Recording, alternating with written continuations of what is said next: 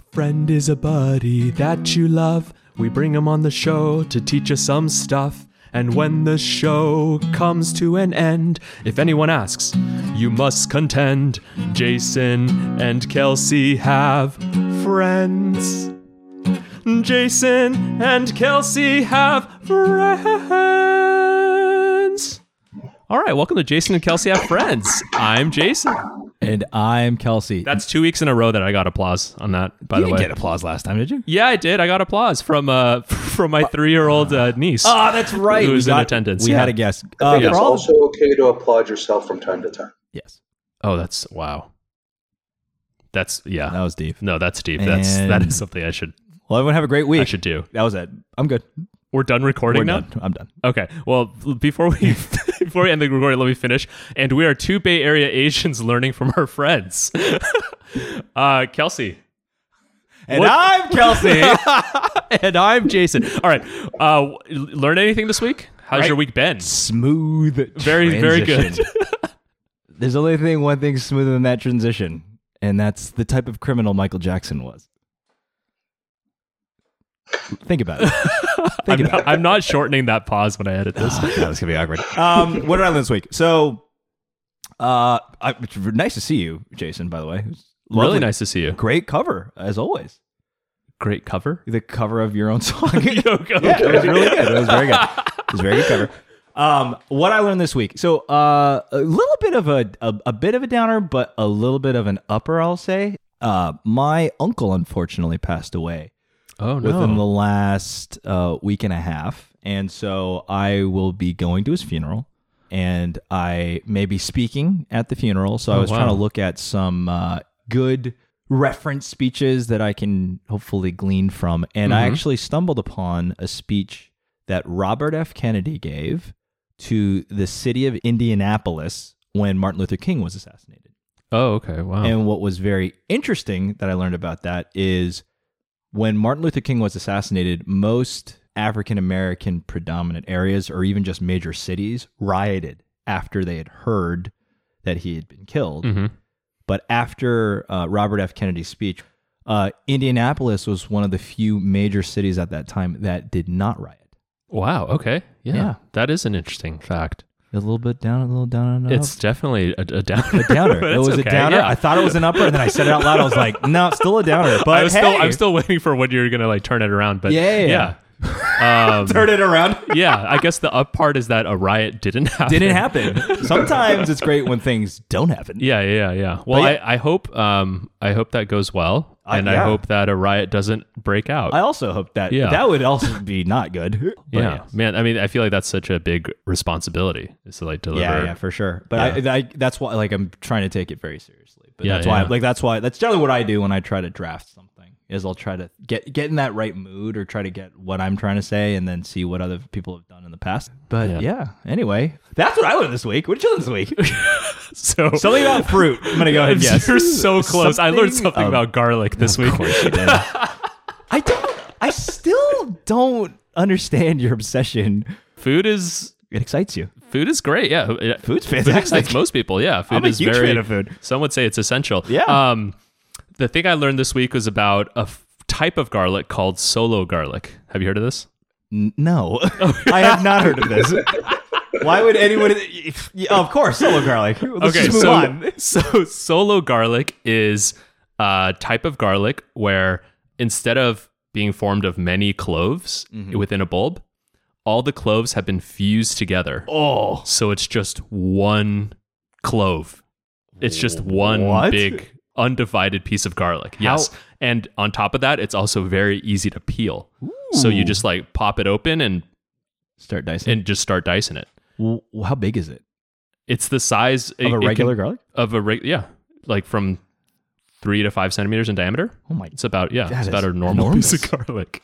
Why would I ever need to do cloves then? I would rather do that. I'm not really sure. And supposedly in Asia and also in Europe, this is a very common thing that you can buy in supermarkets. And America is one of the few places where were cloved garlic only. Are we getting hosed with all the extra work that's required of having multiple cloves of garlic? I think there's might be some sort of like connection to the recipe book industry and how like, the recipes involve like a couple cloves. And then once you introduce this one, people are like, what's a clove? Like, you want me to put 3 solo garlics in this, like in this sauce? Like, it's just a way to protect us maybe at this from point, mayhem.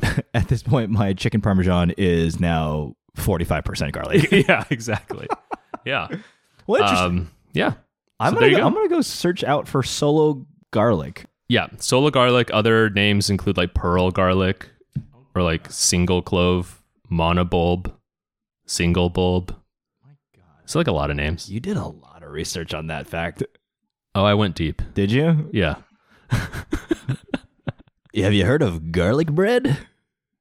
Can you? No, but I mean, but can you imagine garlic bread where you literally put circles of garlic on the bread? That'd be pretty cool. Yeah.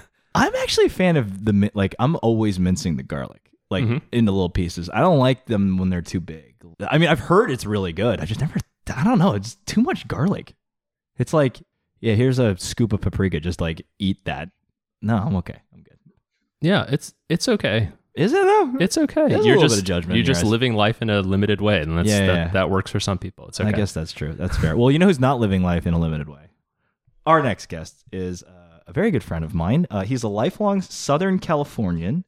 Grew up in Torrance, California. After a brief stint at El Camino Junior College, our guest went to a publicly funded academic program in Westwood, California, also known as UCLA, where he, aside from obtaining his history degree and participating in UCLA's rugby team and UCLA Unicamp, he met the first love of his life, me. After UCLA, he received his Juris Doctorate at the University of Arizona James E. Rogers College of Law, and after graduating, worked as an attorney across multiple areas from education, constitutional claims, civil defense litigation, and professional liability defense, and currently works for the County of Orange as the Deputy County Counsel. In his spare time between spending time with his lovely wife and his wonderful daughter, he enjoys weightlifting, watching the Dodgers play baseball, and the Bruins do basically anything. Wait, he's a Dodgers fan? Yeah, he's a Dodgers fan. I have to mention that. God, and this is why I try to hold it from you. In addition, he maintains also a Dodgers fan. Yes, exactly. In addition, he maintains a collection of Los Angeles sports memorabilia, a collection he inherited from his father, Rick Obrand, 40-year teaching veteran at Carson Street Elementary School, multi-teacher of the year award winner. That's his father, not the person coming up. Please welcome to the podcast my buddy Dave Obrand. That intro is so long. That intro legitimately was as long as What We Learned This Week and the intro. But I just wanted to get it all out. I also like that you're basically revising it as you're reading. Oh, yeah. Of course. Totally. Exactly. I was doing live Spark Notes. Yeah, it's pretty good.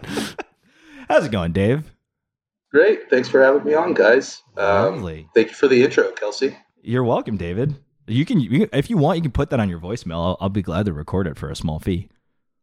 So, Jason, how are you? I was gonna say it's too long to fit into the voicemail time. Yeah. Wait, your voicemail is roughly 4 minutes, right? I do think it's funny that you called me Dave Obrand when you certainly know me as Dave Obrand. That's true. Well, I was going to actually ask you that later, but I was kind of thinking of it like a wrestler. You know? Oh, okay. Yeah. Wait, what is OB? OB. So actually, this goes into how I know Dave. But okay, yeah. I'm going to go ahead and just take this question. Great question, by the way, Jason. Great question. I'm going to go ahead and just park it over here for a second. And by a second, I literally mean in the next 30 seconds, you're probably going to be asking me this question. What are you doing? Okay, so Dave, how do you know Kelsey? Kelsey, how do you know Dave? Do you want to go first, Dave? You want me to go first? I can. No, it's your show. It is my. First of all, you're damn right. It's my show. How I know Dave? So Dave is actually very. I don't know if you guys have seen Dave. Very athletic build, very strong person. He played rugby. He's super into like football and. But you're strong too, Kelsey. That's very nice. Whoa, I thought there was going to be a lot more antagonism, but this is great. Oh, just setting you up. Ooh, are you garlic buttering me up? Yeah, exactly. But anyway, so Dave and I are pretty different in the sense like I don't really know that much about sports, and we met doing a nonprofit volunteer program called UCLA Unicamp, and I got to know Dave because he was in my session. And over the time that we were preparing to help kids go up to the San Bernardino Mountains for the summer, Dave and I just got super close. And Dave's actually the perfect example of people can be completely different in terms of interests and stuff, but like fundamentally his humor, his outlook on life, I think we gravitated toward each other. And I think Dave is actually one of the nicest dudes I've ever met. So that's how I know Dave. Awesome. Dave, how did you know me? Your adjacent roommate, I don't know, your floor mate, Jeff, introduced me to Unicamp and also his whole circle of friends at UCLA. I was a transfer to UCLA, so struggling to find people. So I think that's how I met Kelsey. I think Kelsey touched on something really cool about Unicamp and why it's such a unique experience, not just for the kids that we work with, but for the counselors that train. You know, when I got to UCLA, I had just finished playing junior college football, and my whole life had been like football. And I can remember one of the very first meetings, the director of our session did this thing called Quiet Coyote, and that meant everyone had to be quiet. And coming from a football background where my coaches would probably break my fingers if I tried to Quiet Coyote someone, that was a hard pill for me to swallow. But, you know, we're all there for one fundamental reason, and that's because we care about giving back to the community and helping kids. And, you know, at a certain point, like Kelsey said, I probably didn't fit in all that well, but man, I found a bunch of people that I love. And, you know, that's a really cool thing. People from backgrounds that I had never met before. And that's one of the great things about going to a large public university like UCLA, living in a really diverse state like California. But, you know, Unicamp was like the perfect microcosm of you can come from any walk of life, but when you share those really fundamental core beliefs, it's really easy to make friends with just about anyone. Yeah. That's what I said, basically. I said that. If you think about it, I don't want to. It was similar, yeah. I don't want to say. But you're right. That is another reason why you guys are different. Like he's a lot more eloquent than you. But yeah, it's okay. So okay, let's see. Man, 17 minutes in, I was waiting. I had a bet with myself when the roasting would start. It's 17. It was like plus or minus. But yeah, so that's how I know Dave. That's awesome. Yeah. This Unicamp thing is, again, like this is not the first time we've talked about Unicamp on the podcast. It sounds like an awesome organization. So I will say this. Dave is actually the first non-Asian guest on the podcast, but he is not the first Unicamp person on the podcast. So Diana has done it. Will has done it. You know, an interesting thing about Will and Diana and you and your wife, I've known each of you individually, and each of you have been my friends, separate from you guys being married or even couples. And I can remember seeing each of those two couples form, develop, get married, have kids. Like, that's a pretty amazing thing to very rarely do I know a couple individually as friends. And that's really cool. Yeah. You're welcome, Dave. You're welcome. What a nice service that you provided to Dave. I'm waiting for the burns to start coming. I'm really scared right now. I want to end the conversation right now. But aside from bringing Dave on to compliment me, which is great, we did bring Dave on because Dave wants to talk about what he has learned, and the topic this week is going to be growing from grief. So, Dave, what does that mean to you, and what is that related to? Well, you know, first of all, Kelsey, I'm sorry to hear about your uncle. Oh, thank you very much. I can remember preparing to write my dad's eulogy, which is the single hardest thing I've ever had to put on paper, and it's the single hardest thing I've ever had to speak out loud. But it was incredibly easy to do in a way because, you know, I was able to really reflect on what my dad meant to me, and not just me, because he was a great school teacher. I got to reflect on what he meant to his community.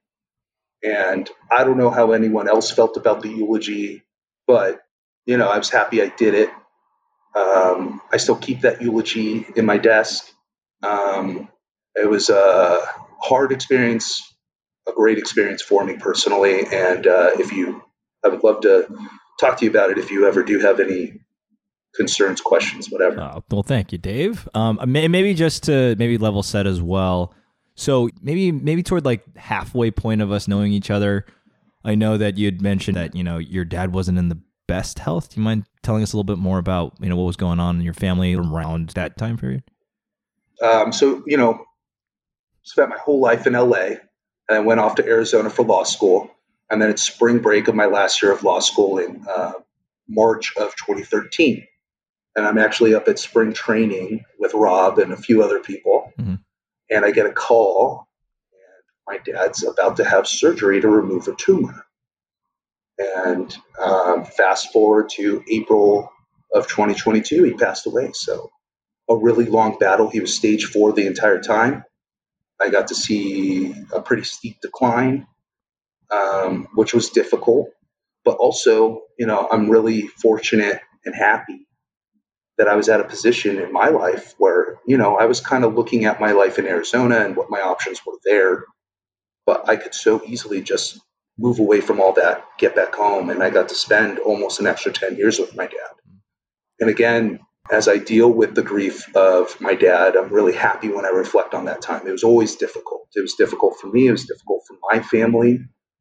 Times it was difficult for my career. But, my dad always thought I moved home for him, but I moved home for myself. I wouldn't be able to live with myself if I didn't take that time to be back with him. Yeah. I mean, maybe just stepping back too, because at this time, and I remember visiting you at law school in Arizona, and it was, like we had just graduated, right?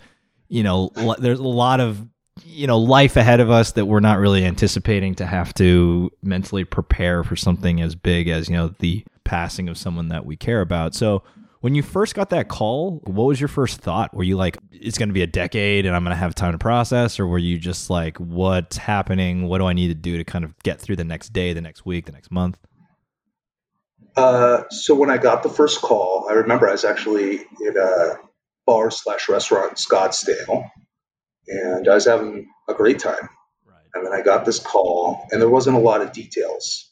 My plan actually was to stay and write a paper to be published. It's kind of like writing your thesis for certain programs. And I hadn't finished, and I thought I had a week to work on it. And then I got that call, and I just flew home. What else is there to do at that point? Right. And I was there when he had the surgery, and, what he told me was the doctor said he had about 6 months to live. What was it, by the way, Dave? And I don't know. Sorry? It was stage 4 kidney cancer. Kidney, okay. And by the time the tumor was removed, it had grown to about the size of a grapefruit. Oh, wow. So it was huge. It was stage 4, metastasized to the brain and the lungs. So, immediately we all thought we just had a very short time with him. And my dad was an incredible fighter. And so over time, the crazy thing about having a parent with terminal cancer for almost 10 years is at any point you think they can die, but at the same time, you kind of feel like they never will die. Because every time it seems like you're really about to see it happen, here's another 3 years, 4 years, here's another milestone. My dad saw me pass the bar. He saw me get my first job as an attorney. He saw me get a bunch of other jobs as an attorney. He saw me get married. He was there when Zoe was born. Like all these milestones that, when I first got the call, or at least when I first got to understand the news and the severity of things, I didn't think he was going to see. Right. So you cherish each of those, and you just hope he gets to see the next one. Yeah. And you kind of think he will. He never got to see this house that I live in. It's one of the few things in my life that he never got to see. Yeah. I don't know what that means to me, but there's a dividing line between dad being well enough to see all the things that I have done in my life and not, and then passing away. Yeah. I mean, Dave, I appreciate the candor, because it's like, you don't know what that means, right? Because this is probably one of the first major life achievements, events, whatever, that, someone that's important to you is not going to be there for. Probably is going to take some time to figure what that is. And we might have to follow up with them in a little bit if we do a part 2 of this. But I did also want to get a thought, I think obviously there was an emotion that you felt when you first heard about it, but then when you went back to LA from Arizona, did you get a sense of how your dad was feeling about it? This is probably one of the more difficult parts for me to talk about, so I apologize for getting a little emotional here. But you guys just gonna have to give me a minute. Yep.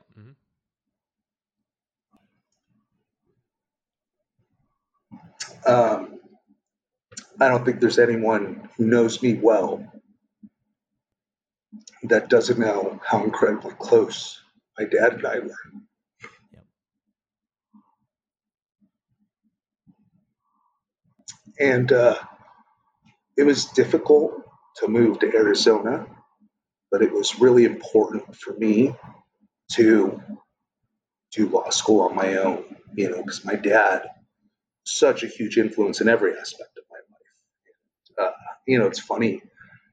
The only reason why I loved UCLA growing up was because my dad used to take me there all the time.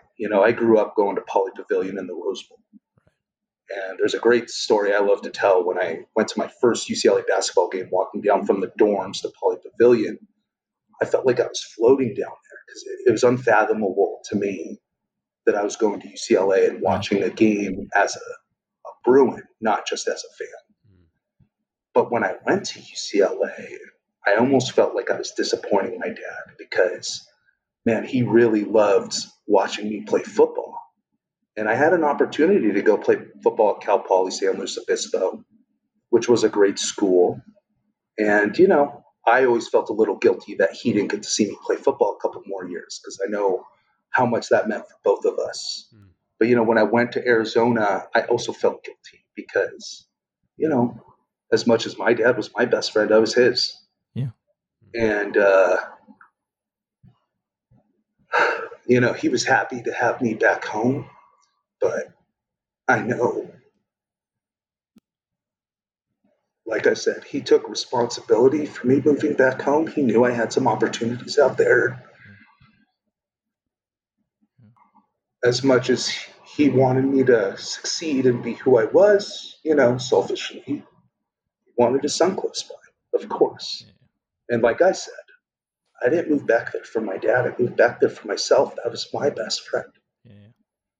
So there was a lot of conflict for all of us, and especially for him and I, because neither of us have ever wanted to hurt each other, but we both felt like we were asking too much of each other at different times. Got it.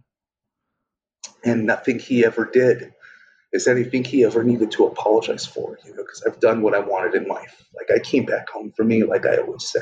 Yeah.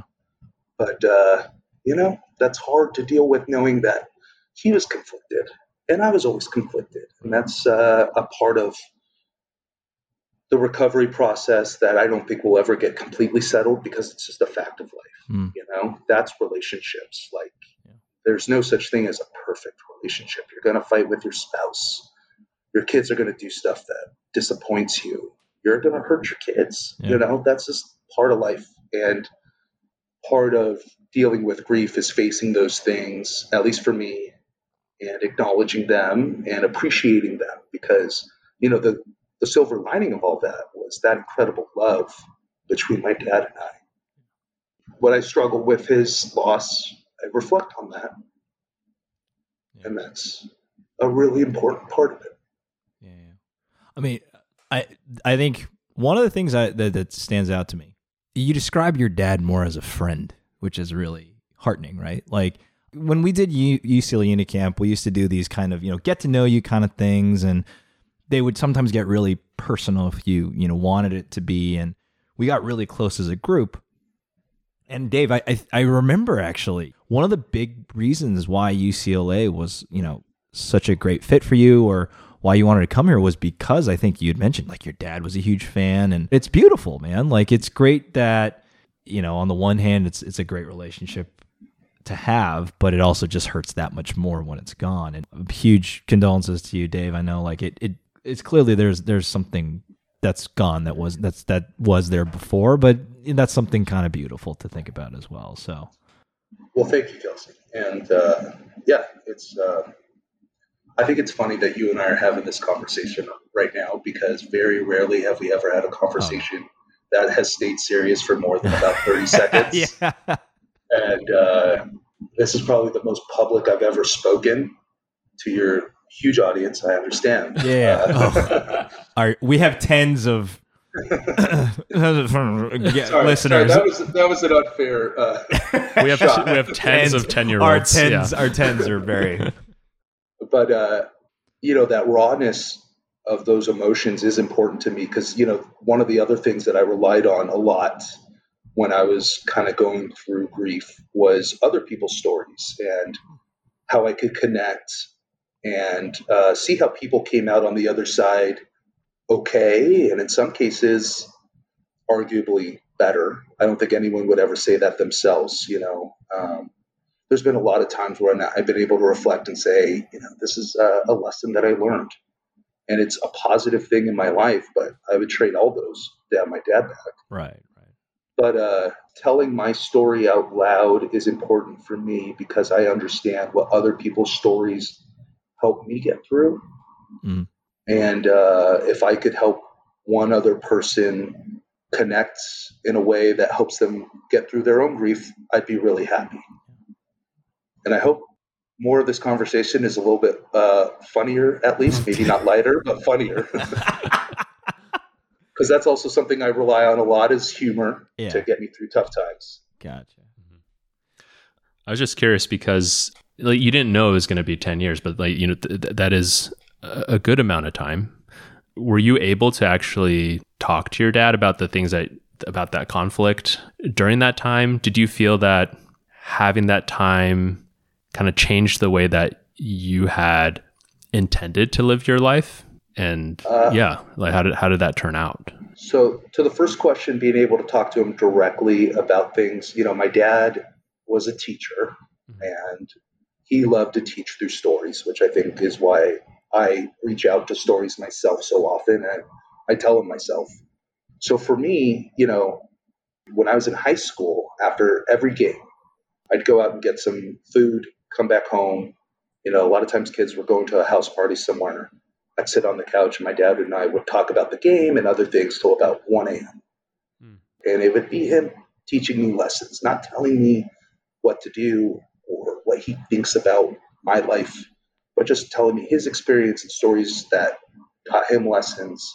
And so when he was sick, we still did that. And we never had these direct, hey, Dad, it hurt me when you did this. Or, son, you leaving to Arizona was difficult for me. But we got to a point where there's a couple things that he told me about his outlook on life, which was dramatically different than what it was before. And they were things that he knew were important to me. And I won't get into those because they are sensitive subjects for a lot of people. But the fact that he came around to my point of view showed me that he was understanding me, and it was important for him to acknowledge we had tension in our relationship. So that was really important to me. And then the day that he died, he called me that morning. And he just wanted to say, I love you. And then I was sitting in a courtroom of all places, negotiating a couple cases, trying to settle some things for the day. And I got a call from my mom. And I looked at everyone and I said, I got to go. I knew what it was. And so he was calling to say goodbye. And that's so incredibly important to me. And this last part to that story might be a little difficult for people to hear, but one thing you don't know until you know, if someone passes away in a home, they stay in that home until the coroner comes. So I raced from Orange County back home because at the point in time in which I got the call, he was in cardiac arrest. He hadn't passed away, but I knew this was it. And he had passed, and I got in there. He was laying on our floor, which was at first very jarring. Yeah. But my dad and I had this very special way of showing our love to each other in a very like assertive way, where we would always kiss each other on the forehead. Usually I'd be sitting on a chair and he'd say goodnight, kiss me on the forehead. And, especially once he got sick, I would always do the same to him. And I got to go down. I got to kiss him on the forehead. And I got to say my goodbye. And I just appreciated that call because he knew he had to do that for me. That's the sort of way we worked. It was never direct, I think he knew he was going to die that day. It's kind of crazy. That was April 8th, 2022. His mother passed away April 7th, 1992, 30 years and 1 day before. And the relationship I had with my dad is almost exactly the relationship he had with his mom, which is a little scary because I'm thinking, am I going to die? I'm not, But just got to make it through April 9th. Yeah. April 9th, 30 years from now. It's a big day. Hey Siri, set reminder to call Dave April 8th. No, oh crap, I think I actually triggered it. I forgot your second question. I'm sorry. So my second question was, I'm sure being in law school, like you had a kind of vision for how you wanted your career to play out or your life to play out, like post law school, and was wondering if, what changed in your plan? So if you guys get tired of me answering all these questions with some long diatribe, let me know. But so the short answer to your question is, I don't think it really changed the trajectory in a meaningful way. Okay. Because Kelsey, I told you before we started that I might call a distinction between growing up in Torrance and living in Harbor City, which is where my parents' condo was. And, that's a non-incorporated area of Los Angeles. I would have gone to LAUSD schools. And so when I went to all those Torrance schools, which is a very affluent community, and associated with all those kids, I always had a little bit of a chip on my shoulder. And then when I saw them being able to do things like go to Washington, D.C. for whatever that middle school trip that everyone does that my parents just couldn't afford, it really made me feel like that much more of an outsider. So, you talked about my reverence for UCLA, and that's part of it. I didn't think a kid like me could go to a place like UCLA. So, the long answer to your question is, when I went to law school, the plan was to become a sports agent, and that quickly fizzled out. That sounded miserable to me. Mm-hmm. But when I was in law school, I took this great class with a great professor named Mike McGrath. I don't think he was the lead singer of Sugar Ray. It's Mark McGrath, bro. That's what I said. He's not him, Kelsey. This is. I see. By the way, this is where the falling out happened. It was our misunderstanding of Sugar Ray based band members. Uh-huh. And it taught me this whole section of law that I seem to be really good at. And then I had this really great option of staying in Tucson, working for this firm run by a guy named Lowell Rothschild that had this awesome picture of him flipping off the camera in his office. So the first thing you saw when you walked into his office was this angry man flipping you off, which reminded me of my grandpa Marty. And I loved it there. So, as far as changing my plans, yes, I had this very good option in Tucson that someone might say I left behind. But like Kelsey said, I also got to come back to LA. I met my wife. If I could change anything about my life, it wouldn't be anything related to my career or where I've made it now. So again, very long answer to a very simple question, but it didn't change.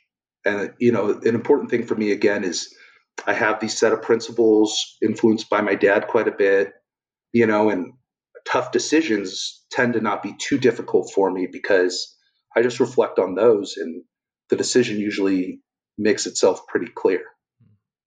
You're going through finding out that your dad has stage 4 kidney cancer, but you're also going through a lot of these formative events in your life. Like I remember when you first mentioned that you were dating Patricia And that happened, I believe, after you had found out about your dad. So I guess this is more of a broader question, but how do you manage these kinds of things? You know, like, because your life doesn't stop. I'm sure it must have felt like it did, but like, how did you, was that a conscious thing where you just like, I need to do things to, you know, keep some normalcy, or was it like just kind of unconscious?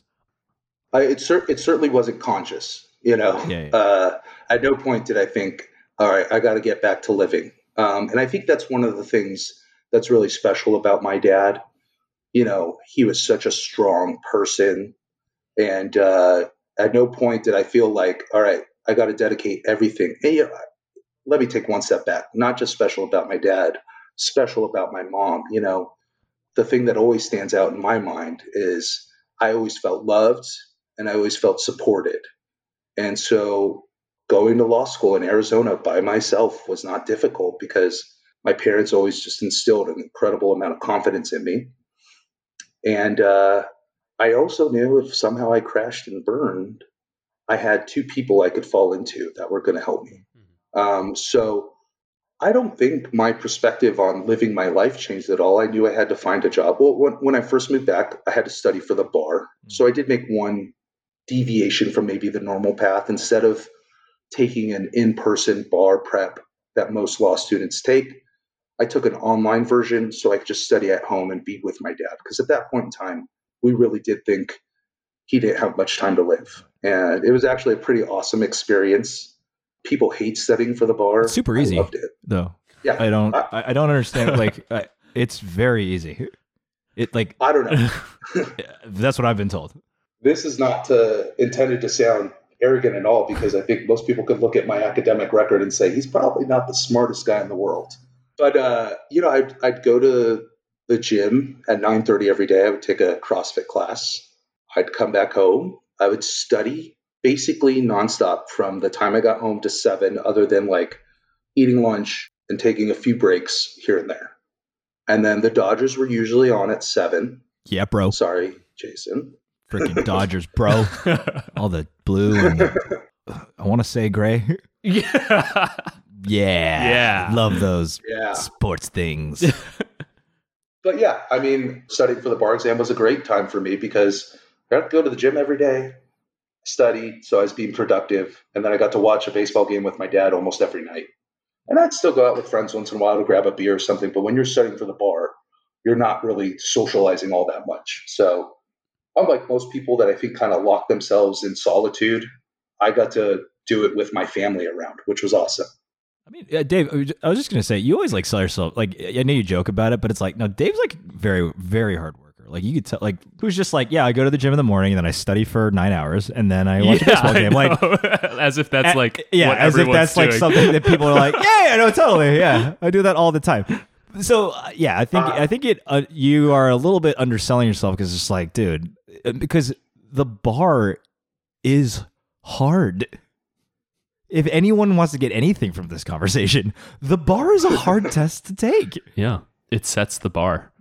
I set that up for you. But best joke of the day. Yeah, there we go. Right, there you go. This show should have ended like at certain points of this conversation. But yeah, Dave, like, but again, like the fact that you're navigating all of this, right? Like you're studying for a very difficult test. You're meeting the second love of your life. And we can talk about who your first love was. These things are still kind of passing, and you're still having to like manage it. Like again, in I think your answer that you said is it's probably a little bit more unconscious. But like when you reflect back on it, were you like, how did I do this? Like, you know, I'll be honest. I think everyone's life is difficult. I think I've had some difficulties in my life that maybe most of my friends haven't had. You know, I look at someone like my mom who came here from another country when she was 21 years old and basically had to support her 5 other siblings and her mother and survive and advance. And, you know, she's in the insurance business and has had this great 30-year career without a college degree, without speaking English when she came here. And I can just about guarantee you when she looks through her past, she doesn't look and say, how did I do that? She just did what she had to do. And maybe that's denying the truth a little bit, but it's never felt like I was doing something extraordinary just by living my life and accomplishing the things that I set out to do. What was it like observing your family go through this? Because you talk about your mom and obviously your brother. How would you describe how the experience was for other family members having to be in a similar position as you? You know, the toughest thing was watching my mom, because more than my life and more than anyone else's life, her life changed besides my dad's. Right. You know, and definitely towards the end of his life, she was his primary caretaker. He was more or less bedridden for about 2 years. And we had some help in the house, and we were really fortunate to be at a point in time in our life. And thankfully, my brother convinced my parents to get an insurance policy that supported that. But, you know, my mom really shouldered a huge amount of the load and lost a lot of her ability to, you know, do the things that I was doing, continue my life. Right. And the hardest part was watching all that and feeling the lack of appreciation for her, not from my father or from me, but, you know, everyone came there to see my dad. Yeah. And, you know, that's natural. Right. But not very many people went there to see my mom and check in with her. And that's really difficult, to stay strong and devoted when you sort of feel like the things you're doing are going unnoticed in a way. Yeah. Yeah. Yeah. And I don't think they ever were. But again, I don't know if my mom would ever describe it the way I just did. I think she would just say I did what I had to do Right. for my husband and for her children. I know she did it for my brother and I. She didn't want us to lose out on our opportunities to get married, have careers, have kids. And that's pretty incredible that, again, the love and support from my parents have provided the framework, the foundation for me to pursue all these things in my life. There are some interesting parallels because we're getting older. So obviously there's a lot of, you know, older relatives that the previous generation is starting to have to take care of. And I can tell you, you know, my mother is very similar to your mother, Dave, in the sense of, you know, you want to help, but there's a lot of, oh no, you have children to take care of, you have a life, you have a career, blah, blah, blah. But there is that level of guilt that you do feel, because it's like, well, you're shouldering all of this burden. And even if you do want to try to help, that is kind of like a justifiable reason for you to be like, I have to raise these kids, but then all these other things are happening. And like, I guess I'm just sympathizing, because I know that it's this weird struggle, and I never feel like I have a good answer, you know? Yeah, personally, I think, you know, we have all these ideas of like the Maslow's hierarchy, right, for our personal well-being. Is that camp? Is that camp concepts? Well, turns out it's actually a psychological concept. Nope, it's a camp that's concept. widely used. It's not. I don't know what psychology is. Is that a code word for camp? You know, but I think the same could be said, you know, for like pursuing life. You know, there's certain fundamental things you have to get done in order to progress through life in a manner that is healthy. Mm. And so I don't know exactly what the rankings are, but for all the same reasons why I moved back to LA for me, not for my dad, going over there, giving my mom a break, supporting her, sometimes just being there to watch TV with them so they weren't alone together. Like, all that was for me. It wasn't an obligation. It wasn't guilt. This is part of my life in order to get to the stages of life that I want to get to. This is a necessary part of that. Just like Maslow's hierarchy, this is one of those steps, you know, being there with my family, not for them, but with them through a difficult time is part of that. Now I'm thinking about like the topic is like growing from the grief. So maybe like we hear a bit about how it's been over the past year and where you're at now, and how you've gotten to where you are now. And yeah. Yeah, I think, you know, the trajectory of this conversation is similar to how the grief has been. You know, the beginning parts of this conversation were really difficult. And I think since then it's gotten a lot easier. And that's going through grief. You know, when my dad passed away, being Jewish, one of the fortunate things, but it's also one of the unfortunate things, you bury the dead very early, very quickly. Mm-hmm. within days. Wow. So my dad had been sick all these years, and we had some things in place and ready to go, but then we had to plan a funeral within days. And because my dad was this tremendous school teacher, that funeral was packed, and I had to get the word out to a lot of people. And so the first few days were just busy, and there was no time to think. It was all reaction, other than writing that eulogy. And then the funeral happened. And, for a long time, calls came in and support was there. And it's never really stopped, but it slows down naturally. And so I would say about 6 months into things, I felt very lonely. I've really felt the impact of not having my dad around. And right around that time, I went through a really difficult time at work, which I think delayed my grieving process. And so I have only just started to really pull out of it. And one thing I've done is, Kelsey, I know you've seen it. I've started an Instagram dedicated to my dad's collection. And he had just a really cool collection of cards, programs, autographs. And it's been awesome to tell those stories that he used to tell me that used to help me so much. And every once in a while, I get someone telling me how much that impacted them. That's empowered me a lot. And I've thought a lot about how can I pursue this passion.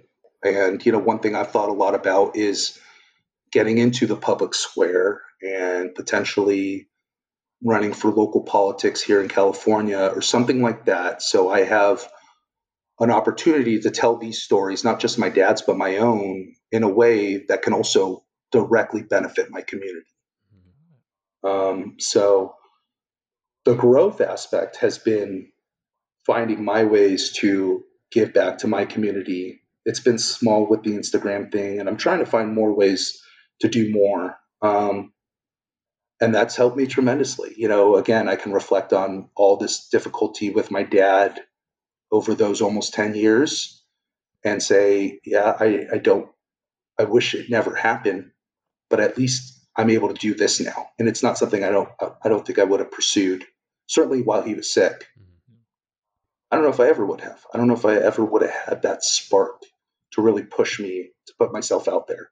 Because I've always been afraid to tell people how I feel. I never wanted to hurt anyone's feelings or even my own. It's tough to be raw and then maybe have someone laugh at you. Like, that is frightening. Yeah. But it's brave, man. I mean, it's huge. I mean, I think the other thing too is your dad was very much like a local Torrance, LA legend. I mean, so much so that in preparing for his intro, I found an article by the Los Angeles Times, and they did a piece on his dad and on the collection. And I think just reading about that was really cool because I could get a sense, just knowing Dave, of the type of person that that his father was. I never got the chance to meet him, but I think the way that Dave talks about sports, the way that he interacts, just the type of person he is, like, I can tell there's a little bit of your dad's touch there, and it's kind of nice to see, Dave. So, hopefully, you can appreciate that. Look, it sounded like he had a huge impact on the community. And in some weird way, he lives on in, kind of the little things you do here and there, but also just obviously a profound impact on the type of person that people know you as and the people who love you as. So that wasn't proper English, I'm pretty sure, because you're not supposed to end a sentence in as, but no, it was honestly, it was quite good for you.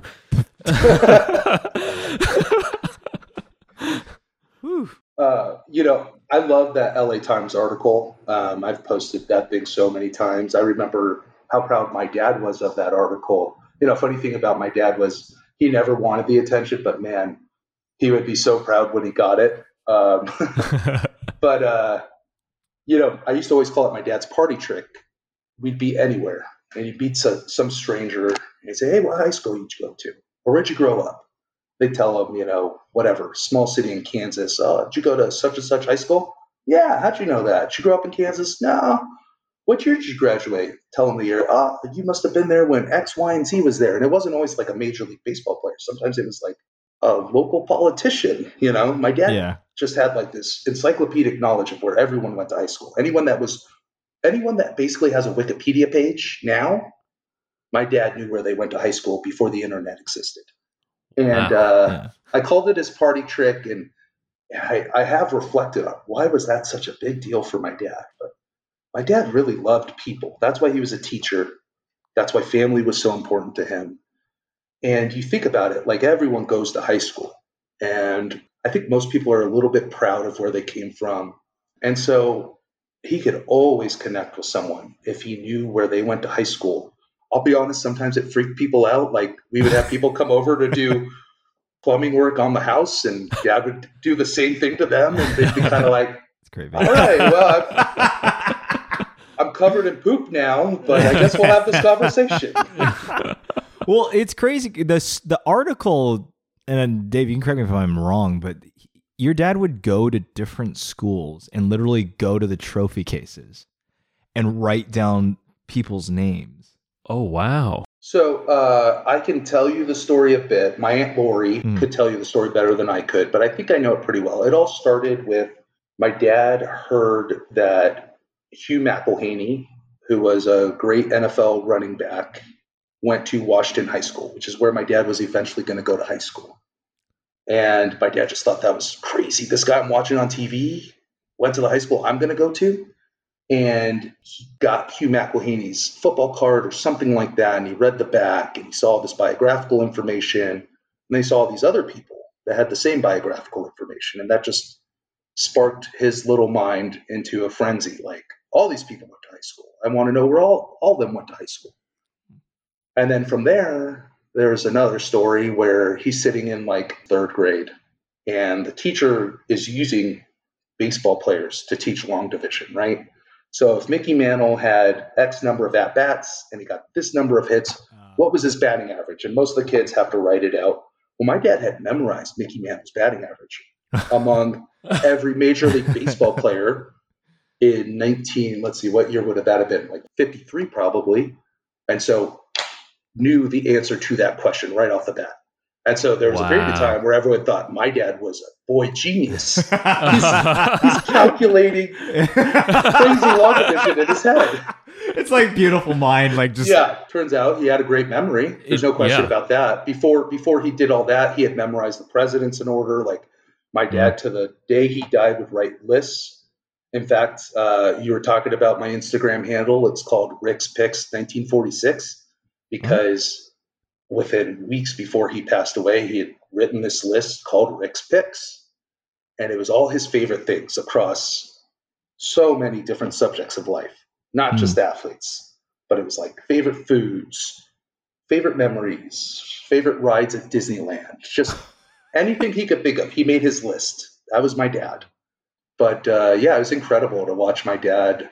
Every once in a while, you'd have someone just like almost bear hug my dad. I can't believe you knew that. You're the first person that ever knew that about me. So it was a really amazing way to watch my dad connect with people. And I have some friends that have had the experience where they were just like, how the hell did your dad know that? It's always fun for me to hear that. Dave, I got to ask, what is his, and if you don't know it off the top of your head, that's fine. What is his favorite Disneyland ride? I know it's not Dumbo. Dumbo. Ooh, controversial. My dad has extreme disdain for Dumbo the ride because it takes so long to load and unload each Dumbo. Yeah. He's really into throughput. Yeah. Actually, he's just. I do know his favorite ride at Disneyland. I could probably tell you my dad's favorite of almost everything. Okay, but it's the Matterhorn. The Matterhorn. Oh, okay. So a bit more of a classic. Okay. Yep. Very cool. It's always going to be a classic. Yeah. My dad is a classic. He would not fathom to think of riding some newfangled Space Mountain and say that that's better than the Matterhorn. How could it be? Matterhorn was an original. That's how Rick Obrand's mind worked. That's crazy. Dave, I didn't know that about your dad, but I do understand that connection that he makes because, look, we went to a high school, as many people did, and no, seriously, they let us graduate. But it's not a well-known high school, so if someone was like, "Hey, did you go to high school the same time that like whoever who might be somewhat famous?" I'd be like, "I love you." I love you so much. Why would anyone want to know that? It shows a level of care and like, hey, that, I'm going to try to connect with you on like hell or high water here. So that's pretty cool, man. Thanks. Yeah. And I think that was the intention behind it. Yeah. I feel like I got to start memorizing Yeah, things I know. I'm going to start. Yeah. I feel like I need to start I'm like inspired. Also, I feel like it's good to have like a favorite now. Like you can't just waffle. Yeah. That's definitely not what I'm like. Yeah, no, for sure. The funniest thing about my dad's favorites, they were objective to him too. So like the most difficult parts of our relationship was when I disagreed with him on something totally subjective. He was almost offended by it, You have a story here, or like? All right, here's a story. My parents, but especially my dad, would always say something like, I don't know how anyone could ever eat at McDonald's. And I'm like, I don't know. I think a McDonald's cheeseburger is fine. Like, I think it's good. I definitely eat them on occasion. Yeah, right. But to him, it was like, that's crazy. That is a piece of crap in your mouth, And it was like objectively a fact for him. Like it's a bad decision on your part. Like the most popular restaurant on the planet. Yeah. Billions served. Yeah. How could anyone possibly like that? So. But that's also what made my dad so great, because like he was so principled that it was hard for him to understand. And that could be difficult for a son who could be a little bit subversive. Yeah. And I've always listened to like this really heavy, what people would categorize as like angry music. Right. And my dad definitely hated that. But another part of my ability to deal with the grief of losing my dad, there's this really amazing post-hardcore band called Fiddlehead. And the lead singer of that band pretty much wrote an entire album to losing his father. And I listen to that thing all the time. I'll be driving. If I have 45 minutes for a drive, I will listen to that album. The angry music is really easy to make fun of because it is kind of ridiculous. You hear these people screaming and these loud guitars. But if you ever want to know like the emotional pool of one of those really quote unquote angry songs, there's another band called Law Dispute, and there's this song called King Park on an album called Wildlife. And I won't tell you about the song, but I would really recommend listening to the words and trying to see how emotional it is. And, that's another reason why I do the Instagram and stuff, because I don't think too many people would find their way of tapping into their emotions by seeking out hardcore music or punk rock music. But for me, that was huge. Yeah. So I know sports isn't always the most commonly used way of emoting. Mm-hmm. But there are a lot of people that connect to sports on a very deep level. Yeah. So again, if I could help someone by writing these stories, that's awesome. That's lovely, man. That's really cool. Is there anything else you wanted to cover? That seemed pretty extensive. I mean, like... if I could say a couple things about my dad, he taught for 40 years.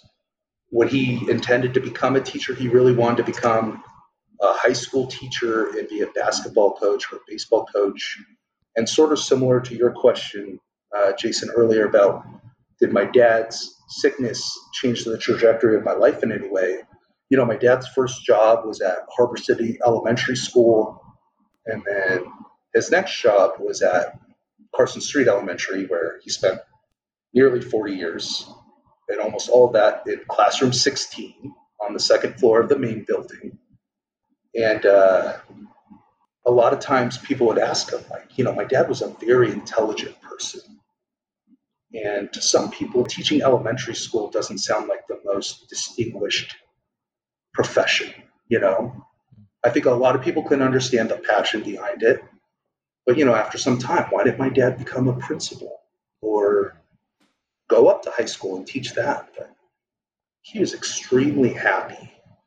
But I'm telling you, watching my dad, who I knew as this big, strong, sort of scary man, teach a bunch of sixth graders in this very soft, gentle, loving way, and then get these messages that I still get to this day telling me about how my dad changed their life in the sixth grade.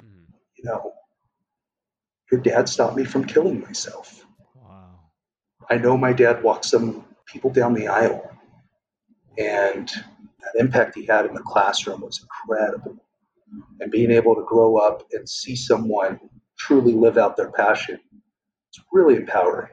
It just tells me, as long as I understand my principles and I'm acting in a way that respects those, my decisions, I'm not going to have too many questions about them. I'm not going to say anything else. You're just going to stop? You're just going to leave now? You guys have been dragging me through this conversation. I wanted to stop like an hour 18 ago. Well, Dave, that's true. Yes, I have. I'm very upfront about these things. Yes, I know. Dave, thank you so much for sharing, man. Like, this is probably the most personal topic that someone has taught us. So I really genuinely appreciate that, you coming on here telling us about your dad.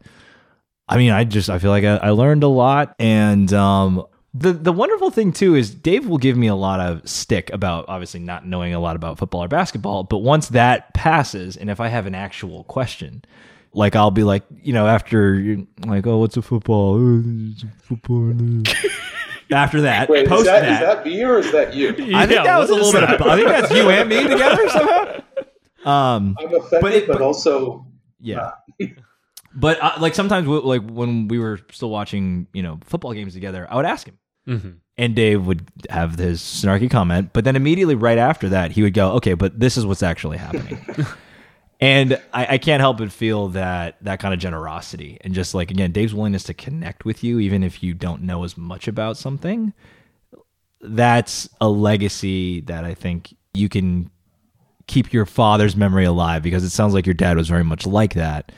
And even small things like that, to me, is very powerful. It's obviously a testament to the type of person you are, Dave, but it's probably a testament to the people who influenced you as well. And I learned that your dad was a great person. So, thank you, Kelsey. Yeah. Jason, what did you learn? I learned a lot. I want to thank Dave. Like, we literally just met. So to be so open and candid, yeah, it's something that I appreciate, and something that I think is very brave and like commendable. I have a friend who recently wrote this piece about this concept of being a bubble person, and how there's some people who, because of good fortune or whatever, are able to kind of postpone the grief that eventually comes for us all. And and those people are like considered like bubble people. So for me, I've been trying to embrace the fact that I'm a bubble person. And I think the duty of a bubble person is to listen and to learn and to build and grow like your empathy, so that when these things come, like you're more equipped for it. You're better able to handle that, right? So I guess I want to thank Dave for like giving me this opportunity to learn from your story and to take it all in. That's my main takeaway. I was gonna say you're very good at internalizing and learning. So, thank you. Yeah. No, I think that's something that I wrestle with a lot, because I feel like I'm not good at it, or like I feel like I could be better at it. So, and that might just be me, like, being hard on myself. Right. But yeah, it's something that I try to be like very cognizant of. It's not like you started an entire podcast to potentially address a lot of these things to learn and internalize, but that's true. That could be that's a good some point. People could think that, but they would be wrong. We're in it for this sweet cash. Yeah, exactly.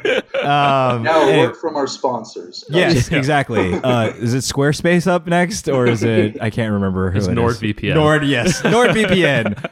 I still don't know what that does. Explore safely. Yeah. Well, Dave, we learned so much about you, and I think what I would love to do is give you your pop quiz. Okay. First game is called Top 5. All right. So you need to give us your top 5 tips for growing from grief. All right. Well, like a teacher would, I try to make it easy to remember. So it's RRPP. And I think that's how my dad would have called it.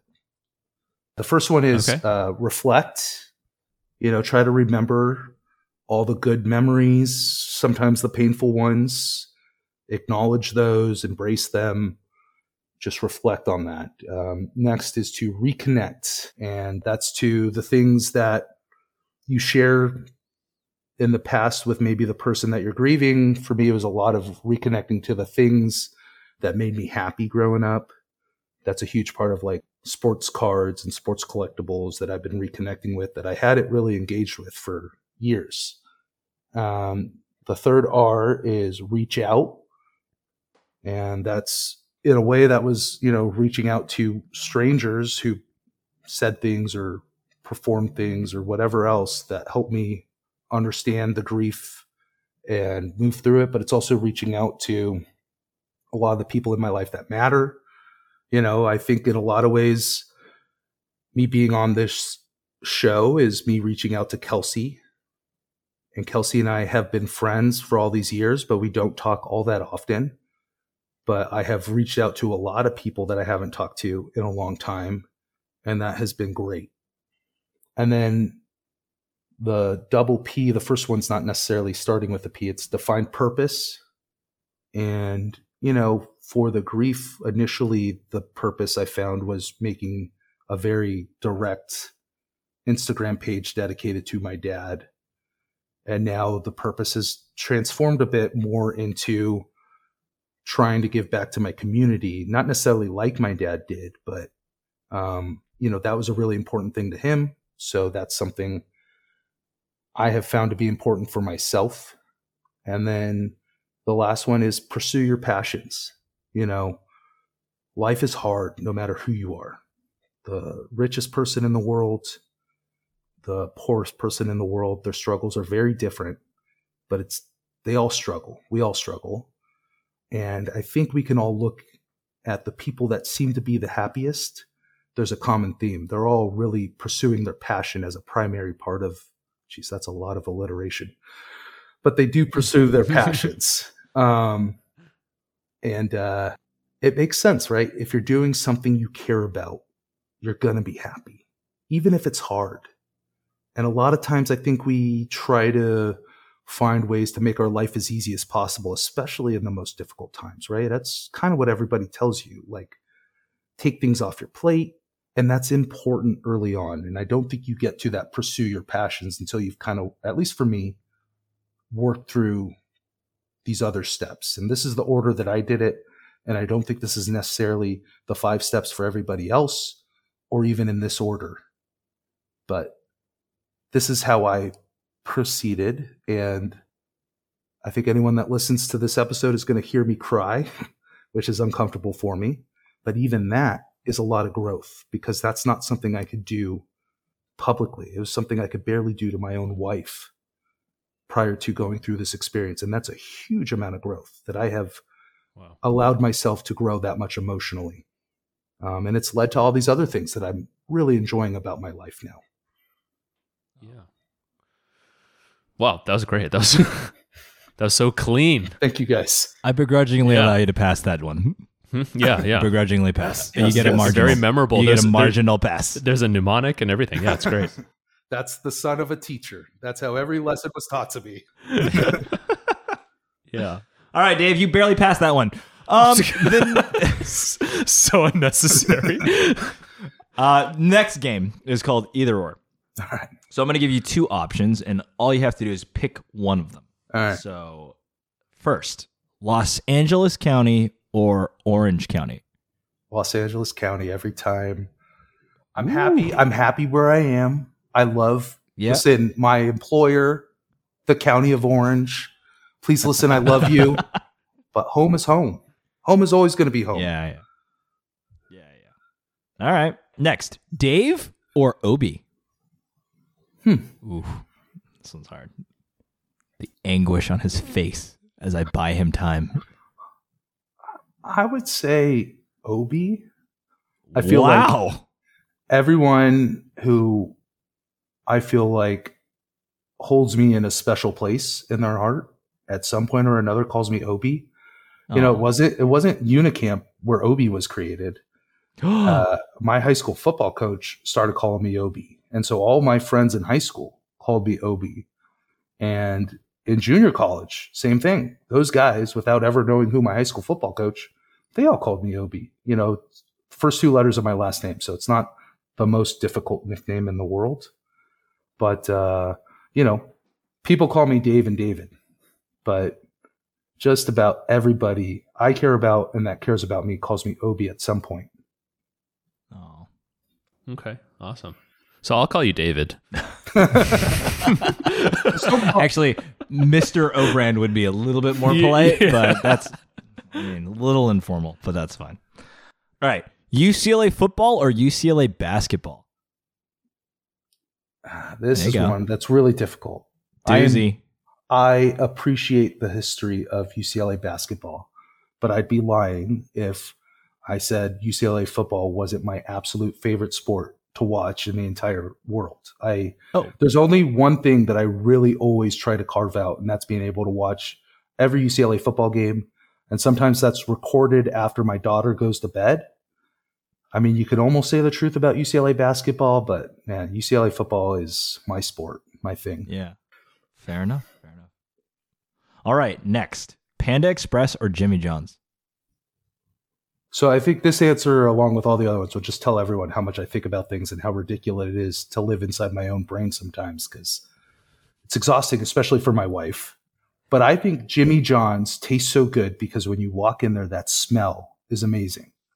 Oh, but I like but I like the taste of Panda Express better, and I eat Panda Express more often than I eat Jimmy John's. Not that I eat Panda Express with any type of frequency, but Panda Express. Okay. Very important last question, Dave. Jason or Kelsey? Jason, no offense. Kelsey's been one of my very good friends for somewhere between 15 to 17 years, depending on And we have a lot of great memories together. Much like when the Earth was formed, we only have an approximate range of when we met. Yeah, exactly. Yeah. Excellent. Well, Dave, you passed that one much better than the first one. I mean, that first one was, you kind of just barely scraped by that one, but, it's fine. Okay. Kelsey's just trying to even some score that's in his own mind. Okay. Next activity is called Fact or Fiction, Asian American Edition. Nice. All right. So, as is probably fairly obvious to our listener, wait, is that not me? Yeah. As is obvious to Dave, who's one of the only people who listens to the podcast. Which sucks because we basically undercut our listening by one person because he's on the podcast. No, he'll listen to this episode, but he was in it. I still might learn something. Yeah. Yeah, you're not Asian. Okay. Big surprise. Let me just push back for 1 second. I consider myself very adjacent because my sister-in-law is from Japan. Okay. So I have a Japanese sister-in-law. That's my family. So I'm adjacent. All I'm saying. Great. Boy. In a way, we're all adjacent because there's a Pacific Ocean and it's like adjacent to, all right.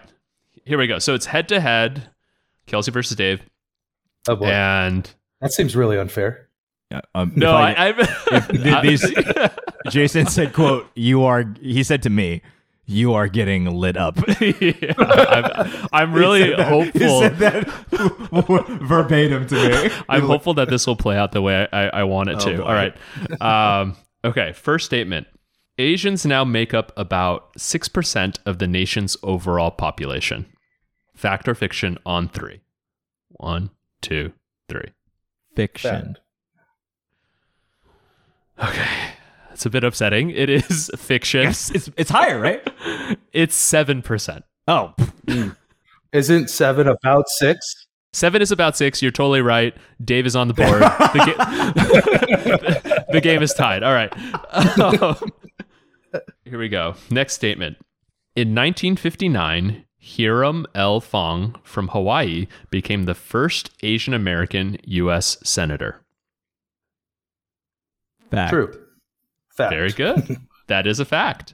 Very good. Because I think Hawaii became a state in 59. Yeah. Wow. Okay, so that means like it like happened right. Like they got representation right away. I believe this person was the first senator. Right. Yeah. Right, Dave? Right, Dave. Dave, look, David also Sure. goes away. I'll pretend like I knew that other fact about this question. Yes. All right. Next statement. Japanese American Miyoshi Umeki is the first Asian to win an Oscar. False. Fact. I mean, not fact. Wait, which one is it, Dave? He's Wait, saying are we fiction, playing I believe. true or false or fact or fiction? Okay. Fact or fiction? We're playing fact or fiction. Yeah, so you said fiction. So this is upsetting. It is fact. You know what's funny is I remember we've asked that question before, and I remember the name. Oh, okay. So Kelsey cheated. He doesn't get a point for that. The game is still tied. Despite my best efforts, it's still tied. All right. Here we go. May is Asian American and Pacific Islander Heritage Month. Fiction. No, no, fiction. Fact. No, Fact. Fiction. Fact? I think it's fiction. Okay, so Kelsey says fiction. Dave says fact. Unfortunately, it is fiction. May is Asian. It's now called Asian American, Native Hawaiian, and Pacific Islander Heritage Month. Dave. Gosh, Dave, you didn't get the email about the name update about including. Listen, to be fair, part? I did make a post on my dad's Rick's Picks handle in honor of what I thought was Asian American Pacific Islander Heritage Month. Okay, so because Dave actually did something during the month of May, which is our month, he's going to get a point wow, for that's that. crazy. He's going to get a point for that. I am really struggling with this one. Yeah. All right, so Dave is now in the lead. All right. The first Asian American focused sitcom on American network television ran in 1994. Fiction. Fact. Yes, it is fact. Oh, dang. Yeah. So Margaret Cho's show All American Girl ran 1994 and 1995, which is earlier than I would have assumed. 100%. I'm very surprised with that. But I'm not surprised because Dave's older than I am, so he remembers that because he was, I didn't realize Margaret Cho's been active for that long. I haven't either. That's actually surprising as well. Yeah. Margaret Cho's since the early 90s. She's a freaking legend, yeah. I remember hearing about her like for sure. She was pretty huge when we were in college. I remember that. Yeah. That's weird to think. Don't date us. Like, this is weird. Now I feel old. Wait, wait, why? 94. Wow. Yeah. How old were you, Kelsey? Like 7? 1994 was 7. I carry the 2. Derivative of 4. Yes. Let's not get into stereotypes. Yeah. Kelsey, every time you do math on the podcast, it's hilarious. It's devastating for me. I've set our race back 30 years. I kind of want to take a point away from you. Okay, cool. All right. This is like whose line is it anyway scoring. The points don't matter and you can lose or gain them at any time. Yeah, exactly.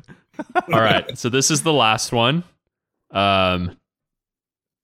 Dave is winning by winning by 2 now, I believe. So the best part is Jason looked up as if he was saying, "What random number can I pull out of the sky that Dave is winning by?" But I'm pretty sure it's 2. All right, so it doesn't matter. All right. Awkwafina in 2018 was the first Asian to host SNL.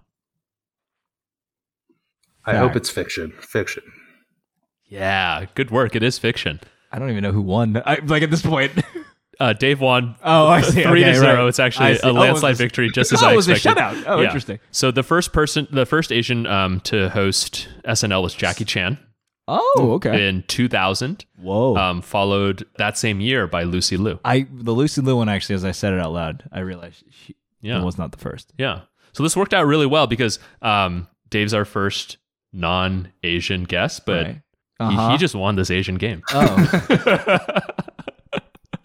Over a purported Asian. Okay.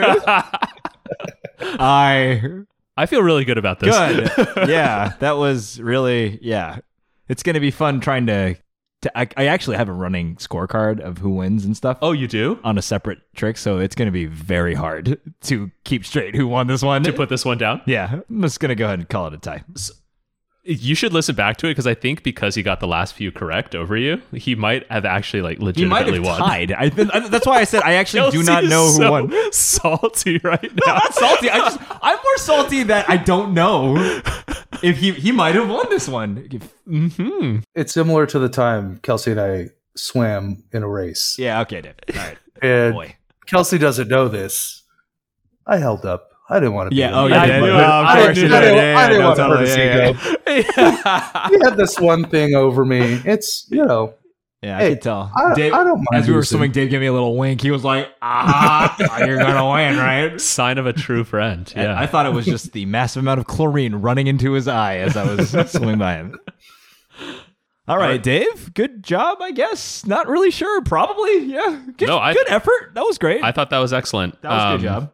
Yeah. All right. Next activity is recommendations. So, going to give you some categories, and all you got to do is just like give us a recommendation in each. All right. So, first, and you've already kind of done this throughout the interview, but music. Yeah, I mean, for me, it's punk rock, dealing with grief specifically. Fiddlehead, Have Heart, Law Dispute. Another great one for me was Bad Religion, because that kind of got me thinking more about politics and human nature. Greg Graffin is a professor at UCLA and at Yale, and also the lead singer of Bad Religion. And so to have someone, again, through this very aggressive music that I connected to on a visceral level, teach me some lessons in how to think was really cool. Wow, that's awesome. All right, great recommendations. All right, next category is movie. This is not so thoughtful, but Happy Gilmore, Billy Madison. Okay, yeah. Classic. Just some fun. Those are great. Yeah. All right, next category is TV. All right, there's 3 shows I can basically come up with an analogy to life in any situation. It's Seinfeld, The Simpsons, and South Park. Nice. And, it's embarrassing sometimes when I make a reference to South Park in any major life situation. No, everyone gets it. Everyone's watched it. But, I think those 3 shows through comedy touch on basically every human aspect in some way. They have run a lot. That's true. Very, very long. They've been around for a long time, yeah. My favorite, someone in my high school class, you know how you put like your high school quote? His quote was, "Flammable means inflammable. What a country." From Dr. Nick. And I was like, that's so good. I was like, there's no way I can top this quote. Everyone's putting profound quotes. Do you remember what your quote was? That's probably like a Bruce Lee quote. I was like super in high school. And that I was makes sense. in retrospect, I'm like, I don't remember that one it was, but I totally remember the Dr. Nick quote. Yeah. It's amazing. Jason, do you remember your high school quote? Yeah, I do actually. It's not that great either, but it's I think it was like, who was the first person who looked at a cow and thought, I'm going to drink what comes out of this? That's great. What do you mean? That's a good one. Dave, do you know yours? Yeah. I have no idea what mine was. Yeah, okay. Yeah. I have no idea. That's a good one. The nice thing about the nice story behind my quote is that it was quite long. It was actually over the word limit, but because my now wife at the time was the yearbook editor, she kind of like broke the rules. Greased the wheels a little bit. Wow. And got me that extra line of text. Nepotism. All right. Next category is book. So my favorite novel is Catch-22. Oh. I guess I have to go with that. That's the only one that sticks out in my head. I read almost all nonfiction, but Catch-22, again, is like the only fiction I've read more than one time. Oh, wow. Got it. All right. Last category here, a life hack. Prepare the night before. Okay. So, if you're driving to a place you've never been to, get on whatever navigation app you have and figure out how long it's going to take you to get there and what the overall directions are. Get your clothes ready that you're going to wear, whatever. For, big events, prepare the night before. Got it. All right, awesome. That's like the Scout motto. Yeah. Always be prepared. It's be prepared. It's not always be prepared? It's be prepared. It's like a command. Yeah. It's like you understood. It's like you be prepared. Wow, they really call you out in the scouts. Yeah, they do. You with the face, be prepared. Always. Yeah. Ooh. Kelsey, did you do scouts? I did the Boy Scouts for, I want to say, 3 months. And then voluntarily withdrew my candidacy. Why, you didn't like it? I don't know. It just wasn't like it. I didn't vibe with the troop. What troop was it? I remember it was Troop 452. Oh, that's why. That's totally not your vibe. Is it like a known thing? Do you actually know? I know 452. Okay, that's one of the biggest like troops in the area. Yeah, for sure. Yeah, and it's totally not your vibe. Yeah, was it not? Is it because they like? Yeah. I was always like so thankful that I wasn't in that. Where were you? 581. Oh, okay. I have no idea. That's how I feel growing up a UCLA fan. Like, thank God I didn't grow up a Trojan fan because I would have had like huge identity crisis. Yeah. Oh yeah. Well, because like they rope you in at first because they were like, oh, it really helps. You know, all the skill, like survival skill things, but it's like good on your resume. I was like, am I doing this for the right reasons? Like, it became this weird like self-identity crisis am I going to be the guy who just joined the Boy Scouts? Wait, how old were you, Kelsey? I think like middle school, probably. Oh, okay. I feel like that would have like altered my route because you wouldn't have had time to do certain other things. Like, no, for sure. Yeah, it was a big time commitment, and if you stuck through with that trip, like you would be a totally different person. Oh, man. Yeah, in a bad way. Oh, okay. Wow. A lot of teething spilled about Trip 452. Are you an Eagle Scout, Jason? Yes, I am.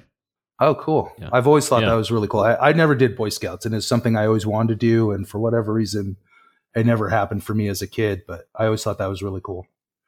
Yeah. No, it's an activity that means a lot to me. I feel like, it's something I think about a lot still. And really? Yeah. Oh, man.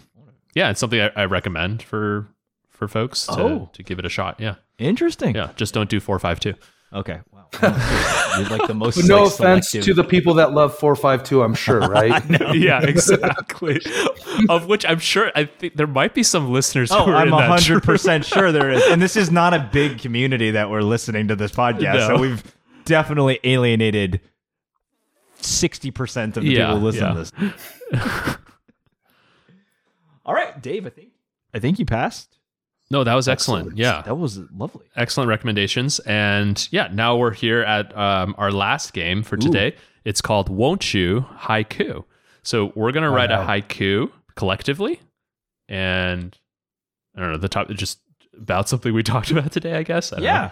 Yeah. 5 syllables, then 7, then 5. Dave will take the first line, Kelsey the second line, and I'll do the last line. Let's write a haiku about, growing through grief. Yeah. Or growing from grief. Yeah. All right.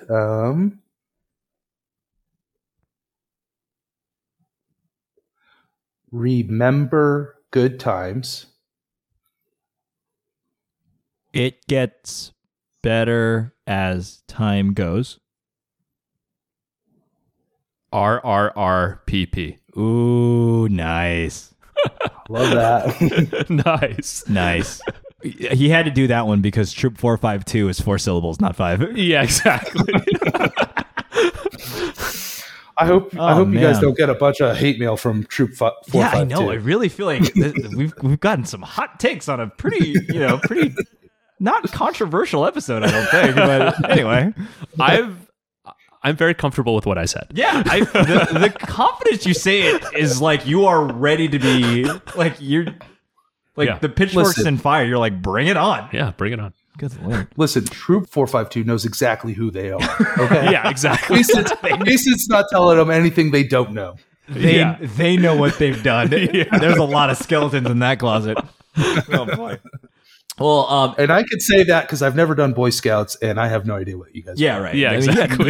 You have like legitimately zero skin in this game, so that is good to know, Dave. Good to know.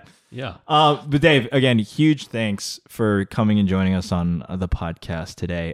Again, I would say probably the most personal talk that we had. Yeah. Like, again, I think it's very honest and very brave of you to come on and show the type of emotion that you have. And, like, again, I think I like the idea of normalizing this a bit more, right? Like being able to talk more candidly about it, and especially on something where we like tens of people are going to be hearing this. Now, hypothetically, anyone could have access to this, but the fact that you're still willing to open up and talk through something that was a very meaningful part of your life and sharing with the broader community and hoping that we can learn from that, very admirable, sir. So thank you so much for sharing.